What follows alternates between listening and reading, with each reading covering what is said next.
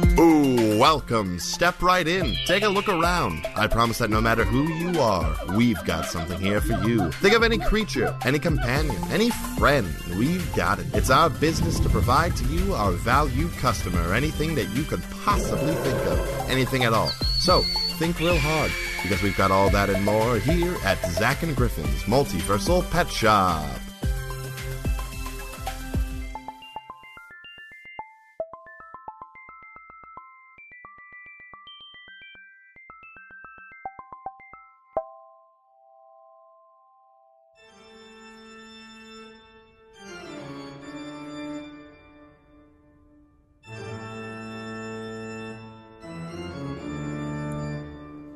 Hey, Griffin. If you were making sounds, I couldn't hear him. Oh, yeah, I was doing the spooky haunted organ intro, the... What's... And then you just said, hey, Griffin, like it wasn't scary. Oh, it's because I couldn't hear it. I just saw you making this face. Yeah. And so, yeah, I was... Yeah. What's the Luigi's Mansion?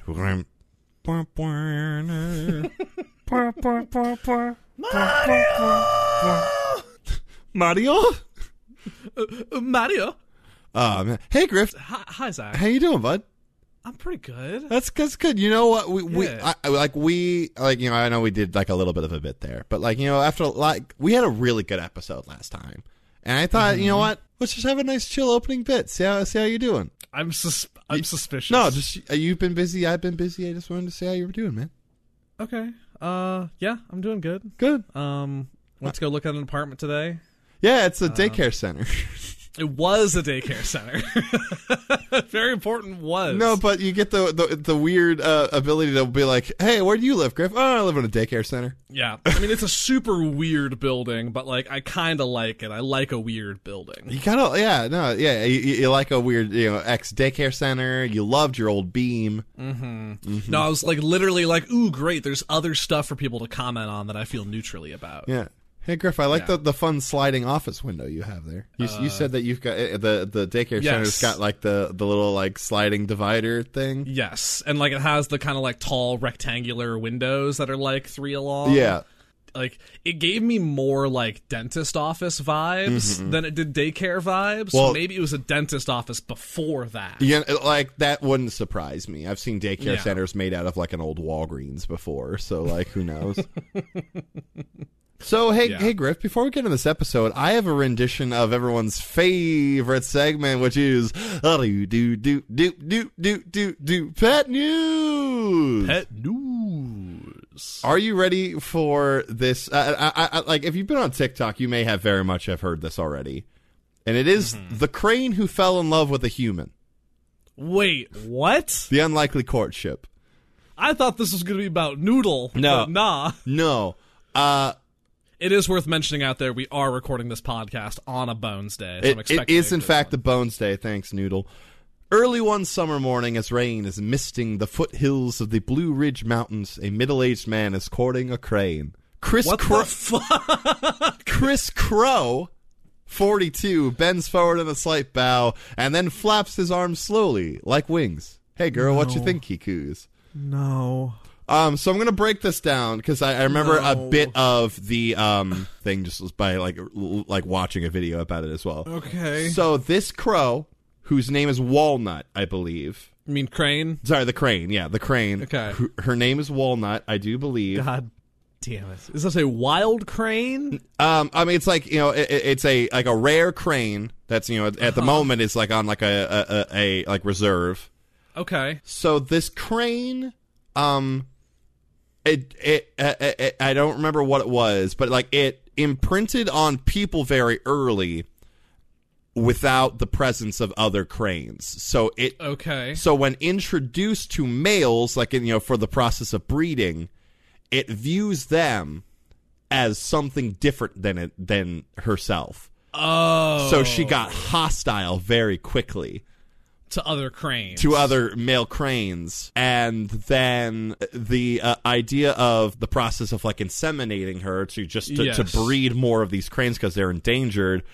If she had someone to essentially have a mating bond with, they could keep her calm so that they could This is wild. So there's a man named Chris Crow who this crane views as her mate. Oh no! And so just has a weird relationship. So like he's what, there to get her horny so that she can be properly inseminated? It's there to keep her calm. Like focus on something else so that they can inseminate this crow. I was mostly right. Yeah, so he's a bird keeper with the Smithsonian Conservation Biology Institute. Well, damn. And so this guy is married to a crow probably for quite a while until this crane passes away. So sorry, the man's last name is Crow, and now I keep saying Crow. It's real complicated. It's very complicated. But a man named Crow is oddly wed to a crane. Jesus Christ. It's very strange. My guy, Chris Crow, out here doing God's work. Yes.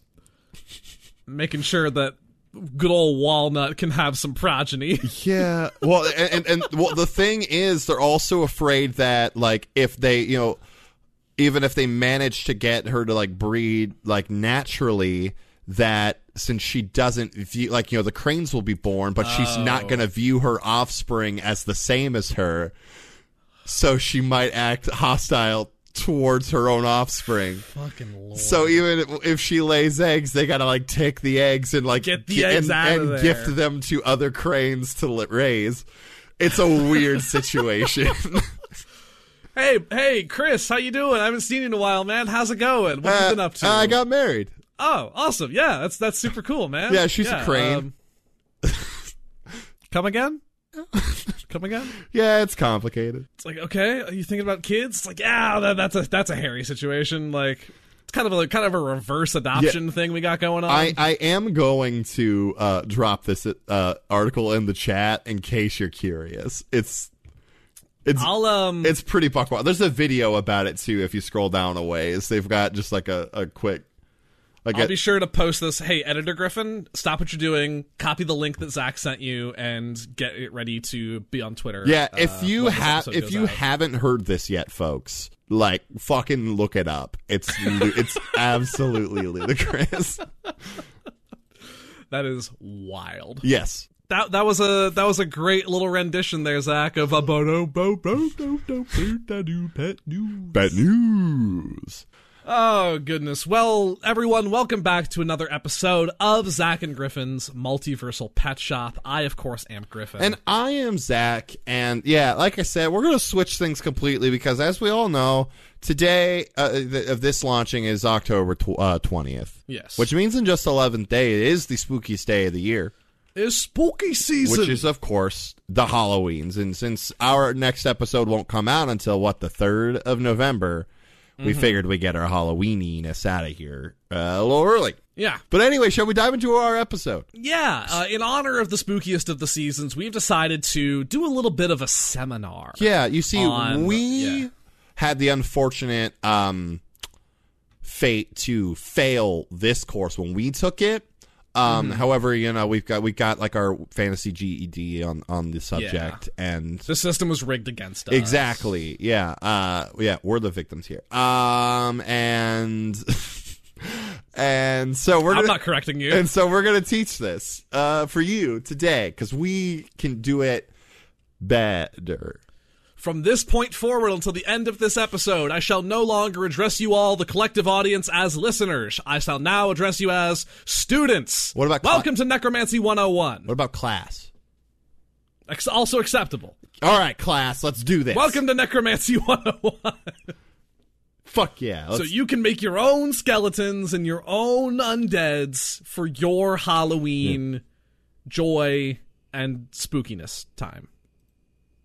Thank you. Professor Rob, Tuttle Rob, would you like to take the first foray here? Oh, definitely. I'm pretty sure I just heard Marisha Ray say skeleton. Probably. Yeah, they had the pronunciations, and for some reason I felt the need to figure out how to pronounce skeleton. Anyway, we're talking about skeletons. So, I mean, like, everyone's got one. You know what a skeleton looks like. Sometimes they've got decrepit armor and stuff sticking out of them, but, like... For the most part, you get you know what it is. Just saying, not everything has a skeleton, Zach. I mean, okay, you're right. Does a slug have a skeleton? No. Does an ooze have a skeleton? No. Well, it depends. If it's eating someone and now there's just a skeleton in it, then yeah. All right, point. Anyway, skeletons arise when animated by dark magic. Ooh. Oh, sure. Do I need to do the spooky voice for this one? You don't have to. Okay, it's fine. They heed the summons of spellcasters who call them from their stony tombs and ancient battlefields, or rise of their own accord in places saturated with death and loss, awakened by stirrings of necromantic energy or the presence of corrupting evil. You went a little spooky anyway. But I didn't do my spooky voice. Okay. Yeah, you remember when we did the Cthulhu one, and I did the spooky voice. This is just like a spooky reading. Yeah, there we go. So, animated dead. Whatever sinister force awakens a skeleton infuses its bones with a dark vitality, adhering joint to joint and reassembling dismantled limbs. This energy motivates a skeleton to move and think in a rudimentary fashion, though only as a pale imitation of the way it behaved in life. An animated skeleton retains no connection to its past, although resurrecting a skeleton restores its body and soul, banishing the hateful undead spirit that empowers it. Ah, neat. Yeah. I want to do that in a D&D game now. I want to find a CR 1/4 skeleton and cast a 7th level resurrection spell on it and see what happens. See who the fuck comes back. Yeah, skin applies to the muscle, sinew, all that. It sort of builds up, and it's like, oh, hey, thanks. My name's Joe. How you doing? I appreciate it. Whoa, the days I have had. You would not even know. While most skeletons are the animated remains of dead humans or other humanoids, skeletal undead can be created from the bones of other creatures besides humanoids, giving rise to a host of terrifying and unique forms. Ba-da-da. You ever go to Spirit of the Halloween and see like the weird it's like a spider skeleton? No. Yeah, it's weird because it's like spiders don't have no bones. I think I have something in there. Well, no, they have an exoskeleton. The skeleton's on the outside. Well, yeah. The bones are on the outside. Obedient servants. Skeletons raised by spell are bound to the will of their creator. They follow orders to the letter, never questioning the tasks their masters give them, regardless of the consequences. Because of their literal interpretation of commands and unwavering obedience, skeletons adapt poorly to changing circumstances. They can't read, speak, emote, or communicate in any way except to nod, shake their heads, or point. Still, skeletons are able to accomplish a variety of relatively complex tasks. Nice. A skeleton can fight with weapons and wear armor, can load and fire a catapult or trebuchet. Oh, shit. Scale a siege ladder, form a shield wall, or dump boiling oil. However, it must receive careful instructions explaining how such tasks are accomplished. Although they lack the intellect they possessed in life, skeletons aren't mindless. Rather than break its limbs attempting to batter its way through an iron door, skeleton tries the handle first. If that doesn't work, it searches for another way through or around the obstacle. So they're not smart, but they're not stupid either. Yeah. Habitual behaviors. Cool. Independent skeletons temporarily or permanently free of a master's control, sometimes pantomime actions from their past lives, their bones echoing the rote behaviors of their formal living selves. The skeleton of a miner might lift a pick and start chipping away at a stone wall. The skeleton of a guard might strike up a post at a random doorway.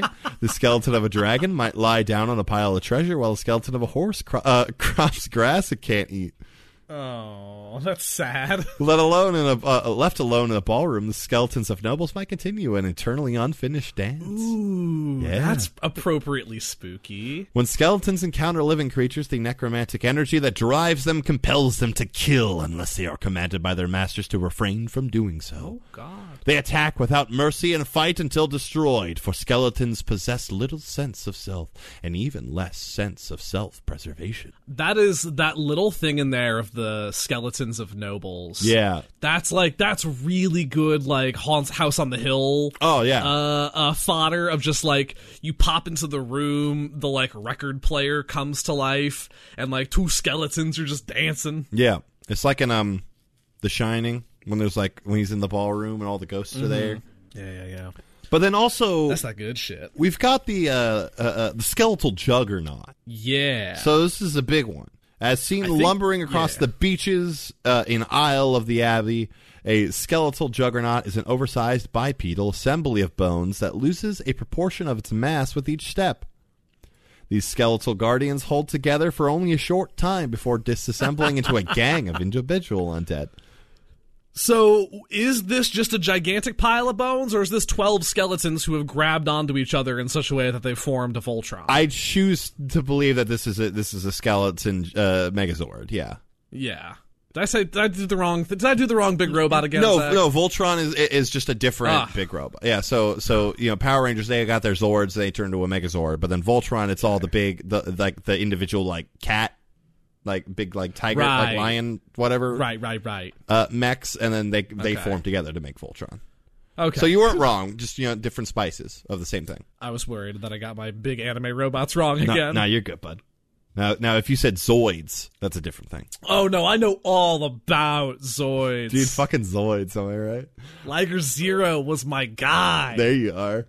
Awesome. So yeah, these things, a Juggernaut, once it's reduced to 0 hit points, turns into 12 skeletons. That's such a good dick move. It's very good. As a DM. You finally beat it, and then surprise, you're overwhelmed with skeletons now.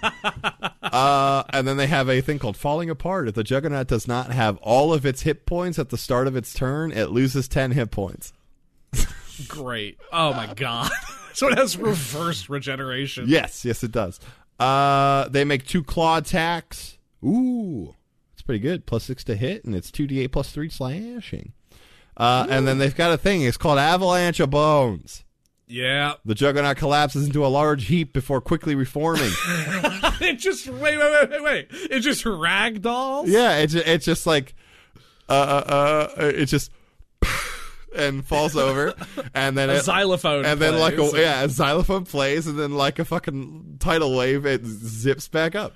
It's like do you ever have those toys that it was like a little wood thing that has like string in it, and if you press the button, it all falls apart, but if you let go, it like tenses back up. I think I know what you're talking about. I just never had one. Yeah, I think I know what you're talking about. Kind of like that. Take a look.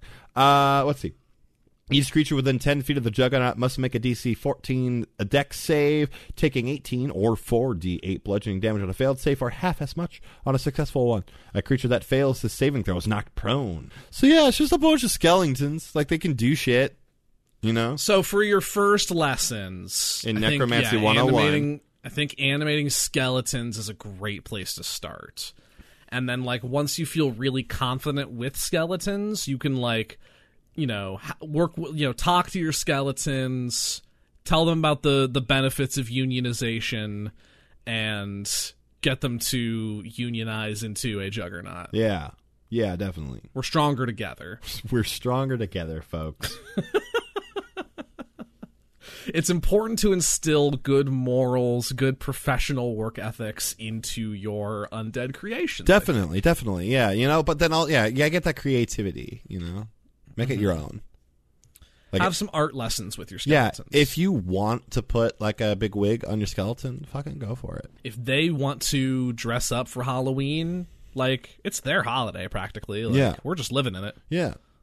If they want to get the whole sugar skull treatment, fucking give it to them. Oh hell yeah! Let them do their thing. Yeah, like it's about them as much as it's about you. So just be caring. Because where would you, the humble necromancer, be without a big pile of bones to reanimate? Look, a necromancer without stuff to bring up is just like a fucking dude. Like, it's just you're just a mortician. Yeah, you're just a I don't have anything. I don't have anything else to say on that front. You're just a grave digger or a grave robber. Robbie Graves. Anyway, I have one last skeleton related thing to share with you. Okay. And that is on Sunday, October 31st, the year of our Lord Christ Jesus, on Halloween. I didn't realize he was our Lord. Yeah, he's the Skeleton King. Oh, okay. Me and my coworkers will all be dressing up as skeletons at the Institute. In a team known as Bones Jones and the Spooky Boys. Oh, nice. Yeah. I'm Bones Malone. Oh, that's pretty good. And then we have Bones Capone and Bones Calzone. That's pretty good. Yeah. Okay, let's move on to the next thing. Okay, you got your skeletons? Good. Next lesson. We're going to talk about the other sort of bread and butter component of every necromancer's pantry. It's the zombie, the simple zombie. Yeah, I would say that these guys have a little more substance to them.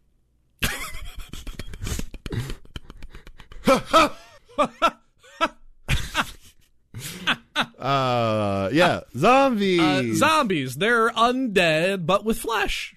Yeah. All right. Well, you know what? Let's read in. See what's going on. From somewhere in the darkness, a gurgling moan is heard. A form lurches into view, dragging one foot as it raises bloated arms and broken hands. The zombie advances, driven to kill anyone too slow to escape its grasp. And you gotta be pretty slow to fall into that category. That's fair. They're zombies. There's not much to say about them. They're reanimated corpses, just without all their bones showing this time. Sinister necromantic energies infuses the remains of the dead, causing them to rise as zombies that do their creator's bidding without fear or hesitation. They move with a jerky, uneven gait, clad in the moldering apparel they wore when put to rest, and carrying the stench of decay. Ew. Most zombies are made from humanoid remains, though the flesh and bones of any formerly living creature can be imbued with a semblance of life. Necromantic magics, usually from spells, animates a zombie. Some zombies rise spontaneously when dark magic saturates an area.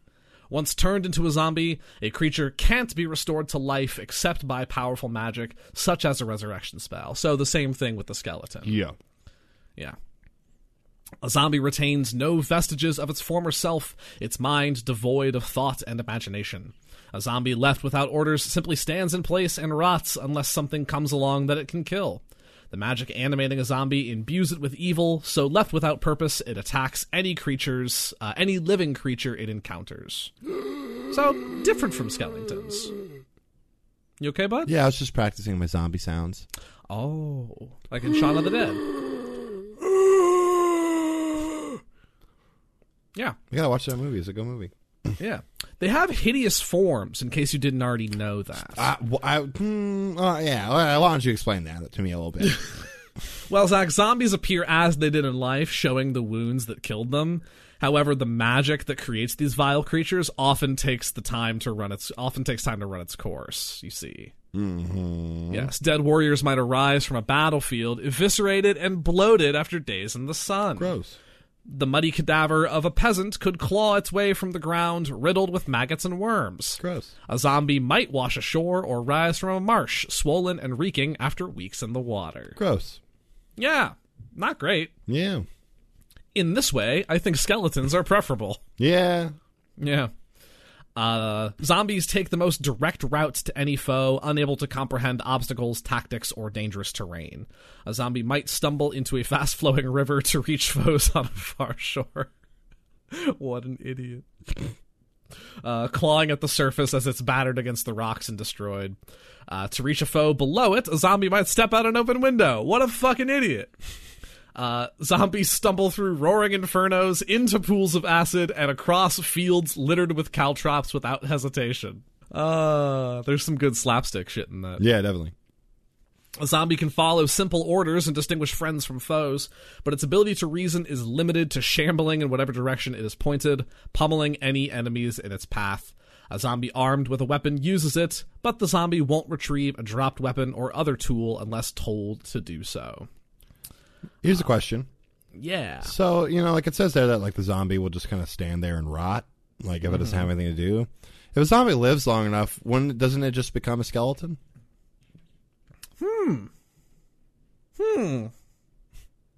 Interesting. Like when all of its bits fall off of it and it's just a skeleton. Does it get smarter because skeletons are smarter than zombies? I don't know. Or is it about the magic that creates them? I'm not sure. What came first, the bones or the spell? Probably. Look, you asked this question. No, I did. I just don't have an answer for it. Well, I'll say this, and I feel like in almost all ways, skeletons are superior to zombies. Yeah? The major benefit that zombies have is they have this thing called Undead Fortitude, where if damage reduces a zombie to 0 hit points, it must make a Constitution save with the DC of 5 plus the damage taken, unless the damage is radiant or from a critical hit. If it succeeds, the zombie drops to 1 hit point instead. So, like, zombies are just more durable than skeletons. Aren't but I think skeletons, like, vulnerable to bludgeoning damage, though? Yes, they are. Yeah. Yeah, so I think overall skeletons are like, I think they're smarter and they're faster and more capable, but zombies are like tougher. They're the tanks. Yeah, definitely. Yeah. Necromancy can also do weird shit to, anything, like the excellent stat block here for a beholder zombie. Yeah. Yeah, it's just a big yucky beholder that, I mean, like, aside from being a zombie, is just like your everyday average beholder.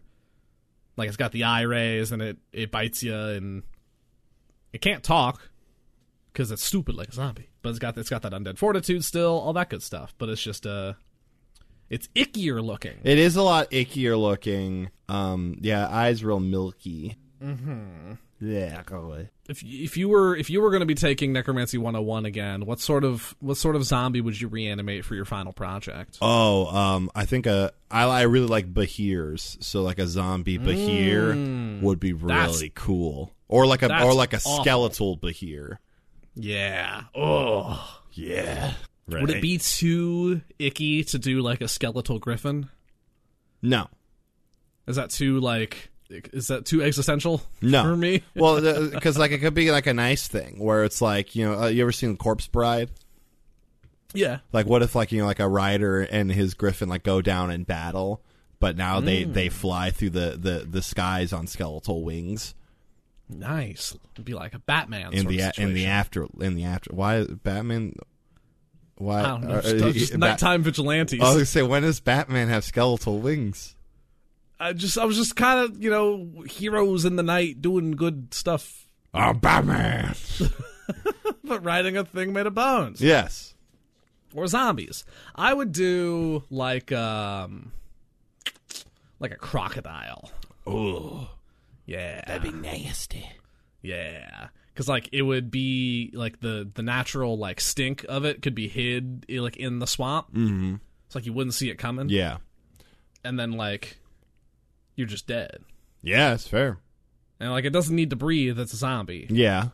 So it can just, like, death roll forever until all of its skin falls off. And then it's a skeleton crocodile. Yeah. Yeah. Yeah. You got 2 for 1 right there. There you go. Mm-hmm. This is just spin cycle its own meat off. So fresh, so clean. Oh no. Beautiful. Yeah, no, God, all these eyes. That's all the same rays that are on a normal beholder, yeah? I think so. Let me find out. Okay. Oh no, the big beholder's got more rays. Got more rays. This one that's got 10 rays. This one only has 6. I'm only seeing 4. Oh, it's only got 4. Yeah, you're right. Some of the eyes fall off, and like the stalks are all decayed. Yeah, and I can't lift the one anymore. Yeah. So when reanimating your zombies, you got to be like, you always got to make sure they have something to do. Like, they always got to have a task. I would recommend maybe keeping like a log book, like set on a very simple schedule for your zombies. Oh, you know what? Having some zombies would be good with if you were an apiarist. Okay, I believe that's a beekeeper. Like, they're not gonna worry about getting stung. I think you're talking about zombie beekeepers. Yeah, zombie beekeepers. If you got some zombie beekeepers, and I feel like they go out, they'll tend to your hives. Zombies might lack the dexterity. All right, well, skeletons might be able to. Skeletons, yeah. All right, cool. Then use the skeletons. Zombies you could do for, like, deep sea salvage. You think so?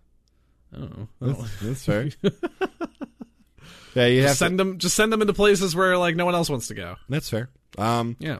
Like, tending, like, the dump. They're zombies. They don't do car much. Mechanics. I don't know. That's that. If they can't keep bees, they can't fix a motor, man. They could be like good assistants. They could like lift the cars. Yeah, hold the socket wrench. Do like in like referencing Shaun of the Dead earlier. Keep one just nearby as like a friend. Yeah, out in the garage to play video games with. I think my sister just got home because Milo's suddenly very excited. Oh, Milo! Fuck yeah, zombies. Yeah, so I think we got our basics covered. Cool. I obviously our sponsor today, right, is going to be Spirituality, right? Oh, yes, absolutely. Yeah. The #1 second chance employment tea house for the undead owned and operated. Yeah. Fantastic. Let's hear from them right now. Why don't we hear from them? Yeah.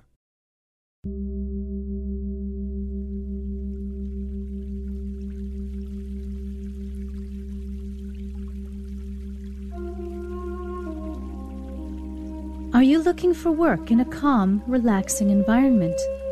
Do you have a fondness for artisanal teas and comfort? Do you consider yourself undead? Well, Spirituality would like you to join our family. Spirituality, a second chance employment tea house for the undead, is a place for those having difficulty adjusting to their new sense of unlife. We understand that dying is hard, and readjusting after the fact can be even harder. Employment at Spirituality is a way for those troubled souls and shambling bodies to begin reintegrating into a living society. Spirituality is 100% undead owned and operated. A majority of our tea leaves are locally sourced from graveyards, cemeteries, and small businesses, and the blends are assembled in-house by expert sommeliers.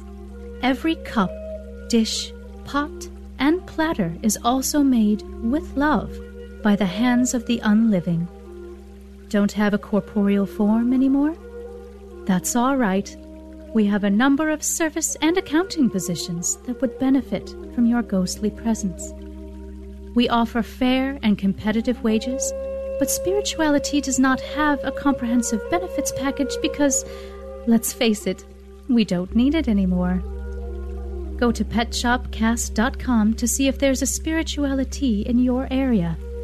Come join the family of the unique up-and-coming tea house that Timeless Magazine calls a horrid and inviting place for brunch.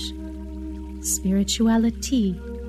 No life, no worries.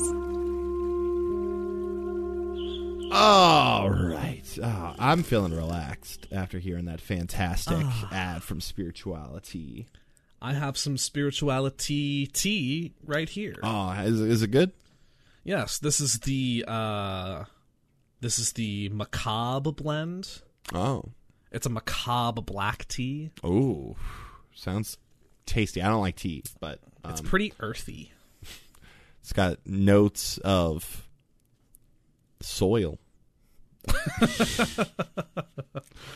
There's also a very good Spectre Green that I'm a fan of. that those are, hey Griff, those are some good names, man.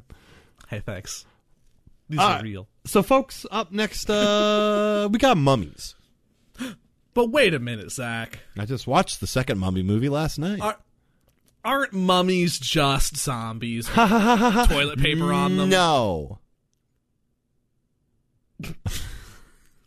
Your intimidating look isn't going to read over podcast, my boy. I was hoping the brief bit of silence followed by stern no would read at least similarly, but yeah, I don't think so. We'll see. So, mummies, you know what it's like a body wrapped in toilet paper. Yeah. That's basically all it is. Yes, raised by dark funerary rituals, a mummy shambles from the shrouded stillness of a time-lost temple or tomb, having been awoken from its nest, is what I almost said. Having been awoken from its rest, it punishes transgressors with the power of its unholy curse. I would be remiss if we didn't take just a second to goof on mummy nests. Mummy nests, baby. Like, instead of a sarcophagus, just like a big pile of twigs. Yes, we must lay this pharaoh for its long sleep in the mummy nest. A nest made of all of the splintered remains of his finest cabinetry. As well as the hair of his loved ones. Gross. Well, you know how, like, magpies do that? Oh, yes, no, like, I'm there with you, but, like, still gross. Preserved wrath. The long burial rituals that accompany a mummy's entombment help protect its body from rot. In the embalming process, the newly dead creature's organs are removed and placed in special jars, and its corpse is treated with preserving oils, herbs, and wrappings. After the body has been prepared, the corpse is typically wrapped in linen bandages. Why did you hit herbs so hard? I don't know. I just really wanted to. The will of dark gods. An undead mummy is created. What? Keep going. An undead mummy is created when the priest of a death god or other dark deity ritually imbues a prepared corpse with necromantic magic. That could be you, students. That could be you. The mummy's linen wrappings are inscribed with necromantic markings before the burial ritual concludes with an invocation to darkness. As a mummy endures its undeath, it animates in response to conditions specified by the ritual. Most commonly, a transgression against its tomb, treasure, lands, or former loved ones will cause a mummy to rise. Sick. The punished. Once deceased, an individual has no say in whether or not its body is made into a mummy. Some mummies were powerful individuals who displeased a high priest or pharaoh, or who committed crimes of treason, adultery, or murder. You do okay? Yep. As punishment, they were cursed with eternal undeath, embalmed, mummified, and sealed away. Other times, mummies, acting as tomb guardians, are created from slaves put to death specifically to serve a greater purpose. Now that's fucked up. We don't teach that in our class. No, keep that shit out of here. Consensual mummies only. Very good. Informed consent. There are waivers. There are documents to be signed as part of your estate. They must be signed in triplicate and added into your last will and testament if you wish to become a mummy. Dude, legal mummies though, like instead of like a dark ritual, it's just in a contract somewhere. Yeah. Look, some people want to be cremated. Some people want to be mummified. Yeah. There you go. And should the forces of evil transcend upon your loved ones, then only then will the bindings of the contract allow you to rise from your grave and protect them. Exactly. Look, there's just some red tape you got to cut through. Yeah. Some undead red tape. That might be the undead red tape. I'm here for it. Creature of ritual. A mummy obeys the conditions and parameters laid down by the ritual. Exactly. Red tape. By the rituals that created it, driven only to punish transgressors. The overwhelming terror that foreshadows a mummy's attack can leave the intended victim paralyzed with fright. In the days following a mummy's touch, a victim's body rots from the outside in until nothing but dust remains. Fuck yeah! Ending a mummy's curse, rare magic can undo or dispel the ritual that gave rise to a mummy, allowing it to truly die. More commonly, a mummy can be sent back to its endless rest by undoing the transgression that caused it to rise. A sacred idol might be replaced in its niche. A stolen treasure could be returned to its tomb, or a temple might be purified of despoiling bloodshed. More ephemeral or permanent offenses, such as revealing a secret the mummy wished kept, or killing an individual the mummy loved, can't be so easily remedied. In such cases, a mummy might slaughter all the creatures responsible and still not sate its wrath. I mean, hey, me too. Yeah, like, me too, mummy. I get it. Oh, man. Although they seldom do so, mummies can speak. As a result, some serve as undead repositories of lost lore and can consult by the descendants of those who created them. Powerful individuals sometimes intentionally sequester mummies away for occasional consultation.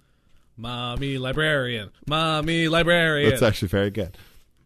Yes. Mummies are pretty cool. Stat block here. They're vulnerable to fire, but they're resistant to bludgeoning, piercing, and slashing from non-magical attacks. Immune to necrotic and poison. Immune to charmed, exhausted, frightened, paralyzed, poison. Ooh, immune to paralysis is rough. Knows the languages it knew in life. It's got a multi-attack. It can use its dreadful glare and make one attack with its rotting fist. Rotting fist is +5 to hit, 2d6 +3 bludgeoning damage, +10 or 3d6 necrotic damage.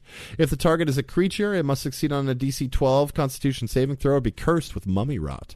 The cursed target can't regain hit points, and its hit point maximum decreases by 10 or 3d6 for every 24 hours that elapse. If the curse reduces the target's hit point maximum to 0, the target dies and its body turns to dust. The curse lasts fucking sucks until removed by the remove curse spell or other magic. That fucking sucks. That fucking sucks. And it's got a dreadful glare. The mummy targets one creature it can see within 60 feet. If the target can see the mummy, it must succeed on a DC 11 wisdom save against this magic or become frightened until the end of the mummy's next turn. If the target fails the saving throw by 5 or more, it is also paralyzed for the same duration. A target that succeeds on the saving throw is immune to the dreadful glare of all mummies, but not mummy lords, for the next 24 hours. That's kind of rough. Yeah. It's a low DC, but that's kind of rough. Speaking of, quickly, we're going to pop through this Mummy Lord. There's a lot here on Mummy Lord. Yeah. So it's we may just want to skip this, honestly. I'm just jumping through like the highlights because it's got a lot of the same shit. It's got a bunch of spells it can do. A lot of them, it's very much like I don't remember how many plagues of Egypt there were. Was it 7? Probably. From I was raised Catholic. I should know this. Yeah, I should as well, but whatever. I always want to say I was non-denominational, but I was just like Methodist light. I think it was 10. 10 plagues? I don't fucking remember. But yeah, Mummy Lords are bad news, folks. Check them out. Let's go back to regular mummies. Yeah, the Mummy Lord's like if you're like looking for like a master's thesis, like. Yeah, Mummy Lord. That's what you should go for, friends. You gotta start somewhere. Exactly. Though. This is good. Like you've got your zombies down. Let's make something with a little more oomph. Yeah, a little more intent. Definitely. It's like doing like contingency kind of work. I don't. Yeah, like. When this thing happens, then the mummy comes out. Gotcha. Preparing, it helps you kind of prepare and like think about in what situations do I really need a mummy, and like what situations would a mummy be useless to me. If this becomes like a big thing, like also like those who maybe aren't doing the best in like the practice of necromancy, like mummy laws like could be a lucrative field. So, just a thought, dude. Necromantic lawyer. Yeah, there you go. I love this. Yes. Especially with like the hyper magic city setting I've been working on. Yeah. Where magic law is a very real and binding thing. Like I'm gonna use some of that shit in this setting. Mummy law. What bothers me a little bit, just as a storyteller in D&D in particular, is talking about ending a mummy's curse. It says rare magic can undo or dispel the ritual. I guess that's talking about killing the mummy. I was gonna say because remove curse is not necessarily a rare magic. Yeah, that's just in the curse of like your body turning to dust. Yeah, but that's just a 3rd level spell. But like making the mummy like destroyed forever. That's the thing. Yeah, like remove curse or dispel magic like in tandem with like ritual things that you have prepared and set up. Mm-hmm. Like that's that good shit. That's that 2nd level of storytelling that I want. Capital G, capital S, good shit. Yes, I want that. I want more mummies in my life. You could go to a museum. I could. I was trying to think of a snarky answer, but in reality, you could just go to a museum. want to use these in like bog mummy kind of settings, because like I know mummies are normally coded in like Egyptian mythology and history, but like, you know, like people were mummified just in like peat bogs. Yeah, like that's fucked up. I mean, also like Draugr, they're kind of like Norse mummies. Kind of, yeah. But yeah, just like a big, you know, body covered in earth and muck just shambling at you instead of being covered in bandages. Oh, hell yeah. They can still do the same effect. Like, it's still fucking scary. Oh, hell yeah. Yeah. All right. Mummies are a great place to, I think this is a good way of like developing like mastery. Like, this is kind of the first step on that path.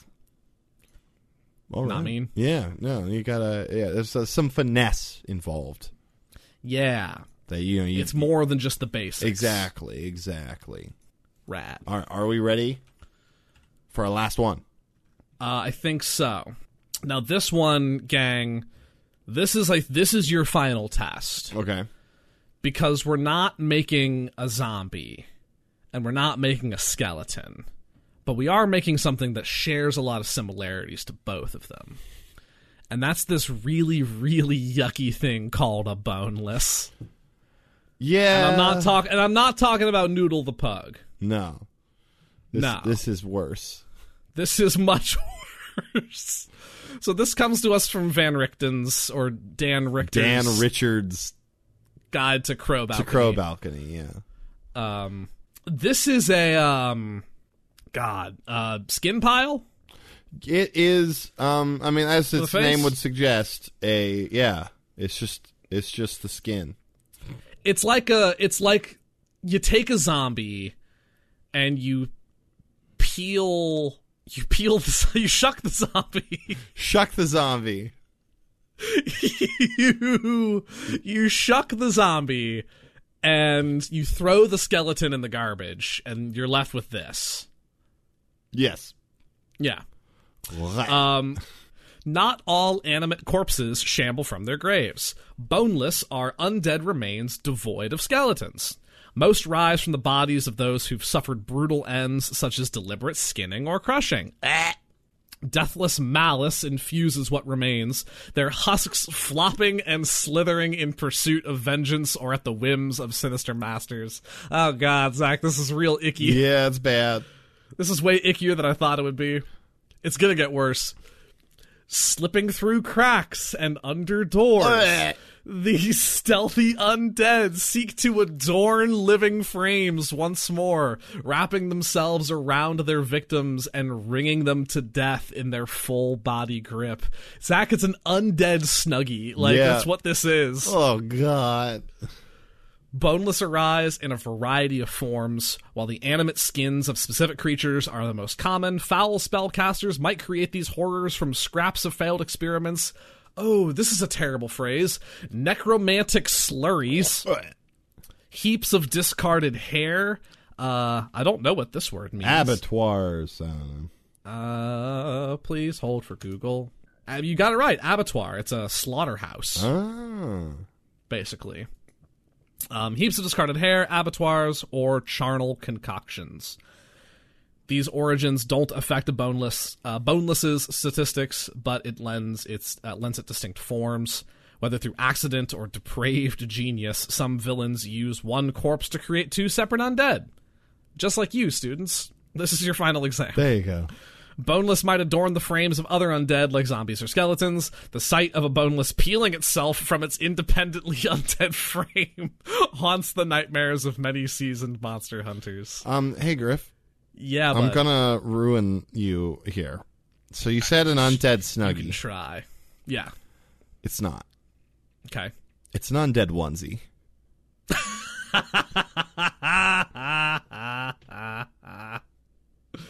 Yeah. It's a zombie onesie. It's a zombie onesie.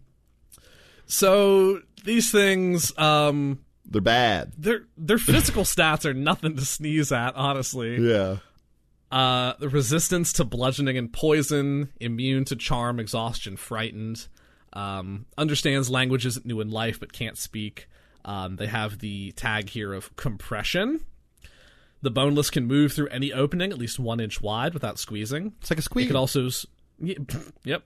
It could also squeeze to fit into a space that a tiny creature could fit in. Curiously, unlike most undead, it does not require sleep, but that's all it specifies. Meaning that it would need... to eat stuff and breathe. Eat and drink and breathe, yeah. Which is alarming. Where does it go? Exactly. Exactly my thoughts, Zach. So I have a horrible idea. Okay. Fucked up Ratatouille. Oh my god. Go on. Where the boneless really wants to cook. So it just slaps on there like a snap bracelet? It just slaps on there like a snap bracelet, which is a horrifying explanation. And helps some living wit cook. Its intelligence is only 1, but its wisdom is 10. Yeah. And some could argue that cooking is more of an art than a science. It's like Chef Gusteau says, anyone can cook. The boneless makes 2 slam attacks. If both attacks hit a large or smaller creature, the creature is grappled, and the boneless can use its crushing embrace. Nice. Crushing embrace. The boneless wraps its body around a large or smaller creature grappled by it, while the boneless is attached. The target is blinded and unable to breathe. The target must succeed on a DC 13 strength save at the start of each of the boneless's turns, or take 1d4 plus 3 bludgeoning damage. If something moves the target, the boneless moves with it. The boneless can detach itself by spending 5 feet of movement. Excuse me, hiccups. A creature, including the target, can use its action to try and detach the boneless and force it to move to the nearest unoccupied space, doing so with a successful DC 13 strength check. When the boneless dies, it detaches from any creature it is attached to. So it's just, it kind of, it snaps on like a onesie or a snap bracelet. Yeah. Yeah, it flops over you like a damp, moldy towel. This thing is rich for metaphor. Yo, I hate this thing so bad. So this rules. No, it doesn't, Griff. Yeah. Do you know how I prefer my boneless, Zach? Yeah. I know a lot of people like buffalo, but I prefer barbecue.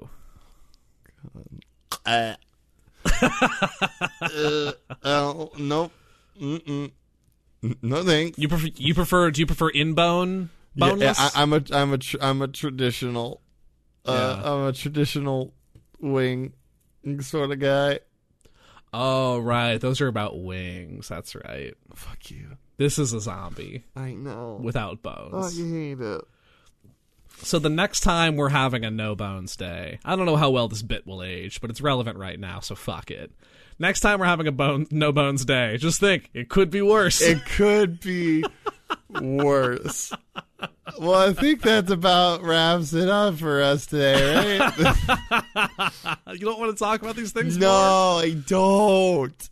Oh, but there's so much opportunity here. I don't care. It's awful. All and right. I just hear it like sitting there going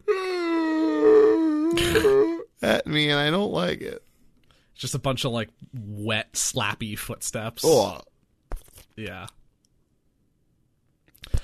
So students, class, find one undead creature, make 2 things from it, one of it being this, and you get a passing grade, and you'll be able to go out into the world with your multiversal necromancy degree.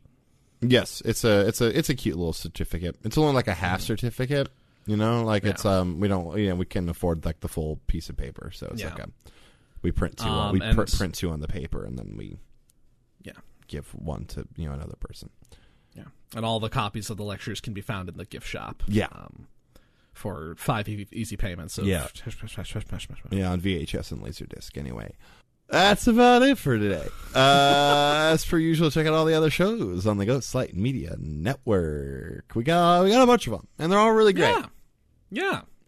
We have lots of content for you to consume, including exclusive content for every show on the network on our Patreon, patreon.com/ghostlightmedia.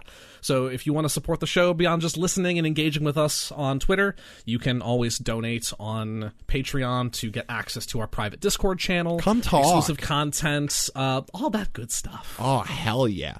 Other than that, is there anything you'd like to see on the show? Well, just shoot a tweet at us. Maybe slide into our DMs. Let us know what you're thinking, and we'll get right in there. We'll talk about it. It'll be great. It's our favorite thing. Yeah, it's true. But I think that's about it. Well, class dismissed, I think. Yes. All of this will be on, the Blackboard.